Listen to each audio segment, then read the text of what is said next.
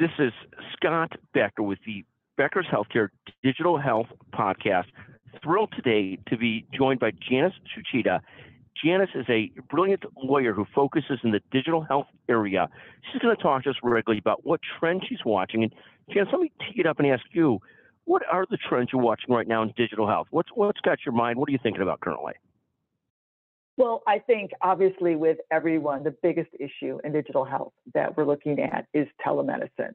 Unfortunately, the last 18 months to, almost 2 years now, because of COVID and the public health emergency, both on the federal level and all the state levels, we have seen lots of waivers for providers to offer telehealth for their patients across a wide spectrum, from behavioral health, primary care, even to specialists, just so that patients could be seen during the public health emergency.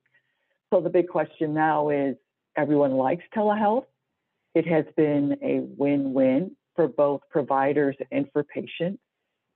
Patients love it for the ease of access, the way that they are able to get flexibility for their care, especially in rural areas. Providers like it for the sense of equity and more ease of access for all of their patients. Let me ask you a question about that. Yeah. What are the trends in? Is reimbursement here to stay for this? Because that's obviously a pivotal piece for this. What do you sense on the reimbursement side? The reimbursement side is we are looking at CMS just issued their physician fee schedule for 2022. And obviously, as we all know, the way Medicare goes, all of the private payer goes. So I think what's very fascinating is if we're looking at the physician fee schedule for next year, CMS has opened up Medicare wide open for reimbursement for behavioral health, telehealth visits, for rural health centers, and for FQHCs. I think the trend for that is Medicare likes to start with the underserved and the at-risk populations.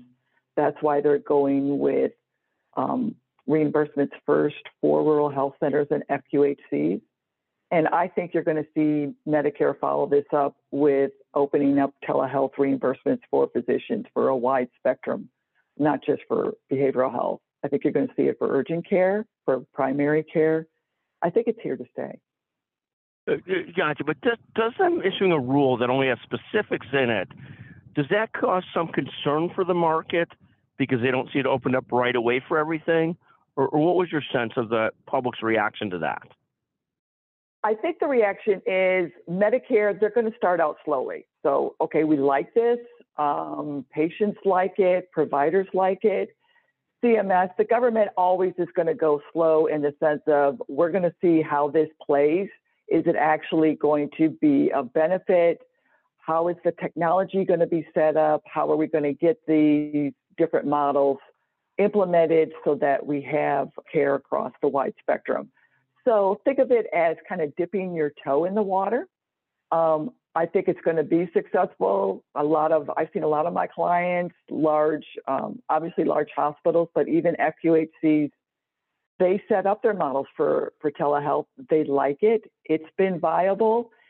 And I think the government is seeing, okay, if I can go ahead and get this first toe in the water, this first step manageable, and then it's successful, it's going to see a floodgate and it's going to expand.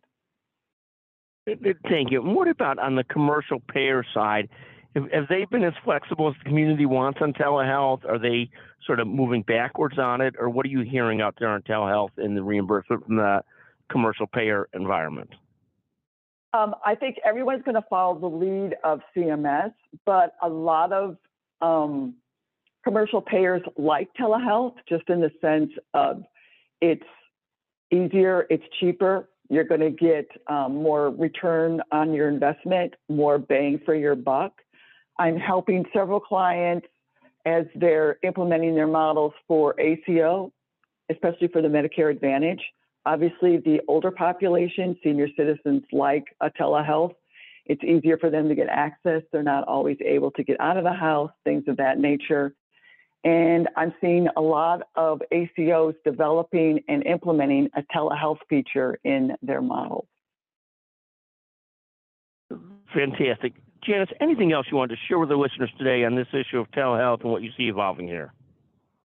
I just think in the sense of I am seeing telehealth not only for reimbursement just for the traditional models. Telehealth is also being, I think what we're going to see a big trend is telehealth across state lines. Obviously, the big factor right now is, maybe a roadblock is offering telehealth to patients that are not necessarily in your state. How do I implement a model that could be across a wide spectrum of a region of the United States or even across 50 states? So I think a big trend is going to be creativity for developing models that are going to be able to reach patients more than just in your backyard, so to speak. And there is policy and talk in Washington, D.C. to make it easier for interstate licensing for providers across state lines, more than the very time-consuming and egregious process right now. So we may see a 50-state interstate compact for medical licensing, hopefully soon. That would be fascinating. I mean, certainly we're not there yet, and certainly we're not there for in-person healthcare. That's going to be forever because it's so territorial. But hopefully for the telehealth, it will get there. But what a fascinating set of issues. Janice, I want to thank you again for joining us. Janice is a partner at McGuire-Woods, brilliant lawyer who lives in the digital health area. Thank you for joining us today on the Becker's Healthcare Digital Health Podcast, Janice. Thank you very much. Oh, it was my pleasure. Thanks for having me.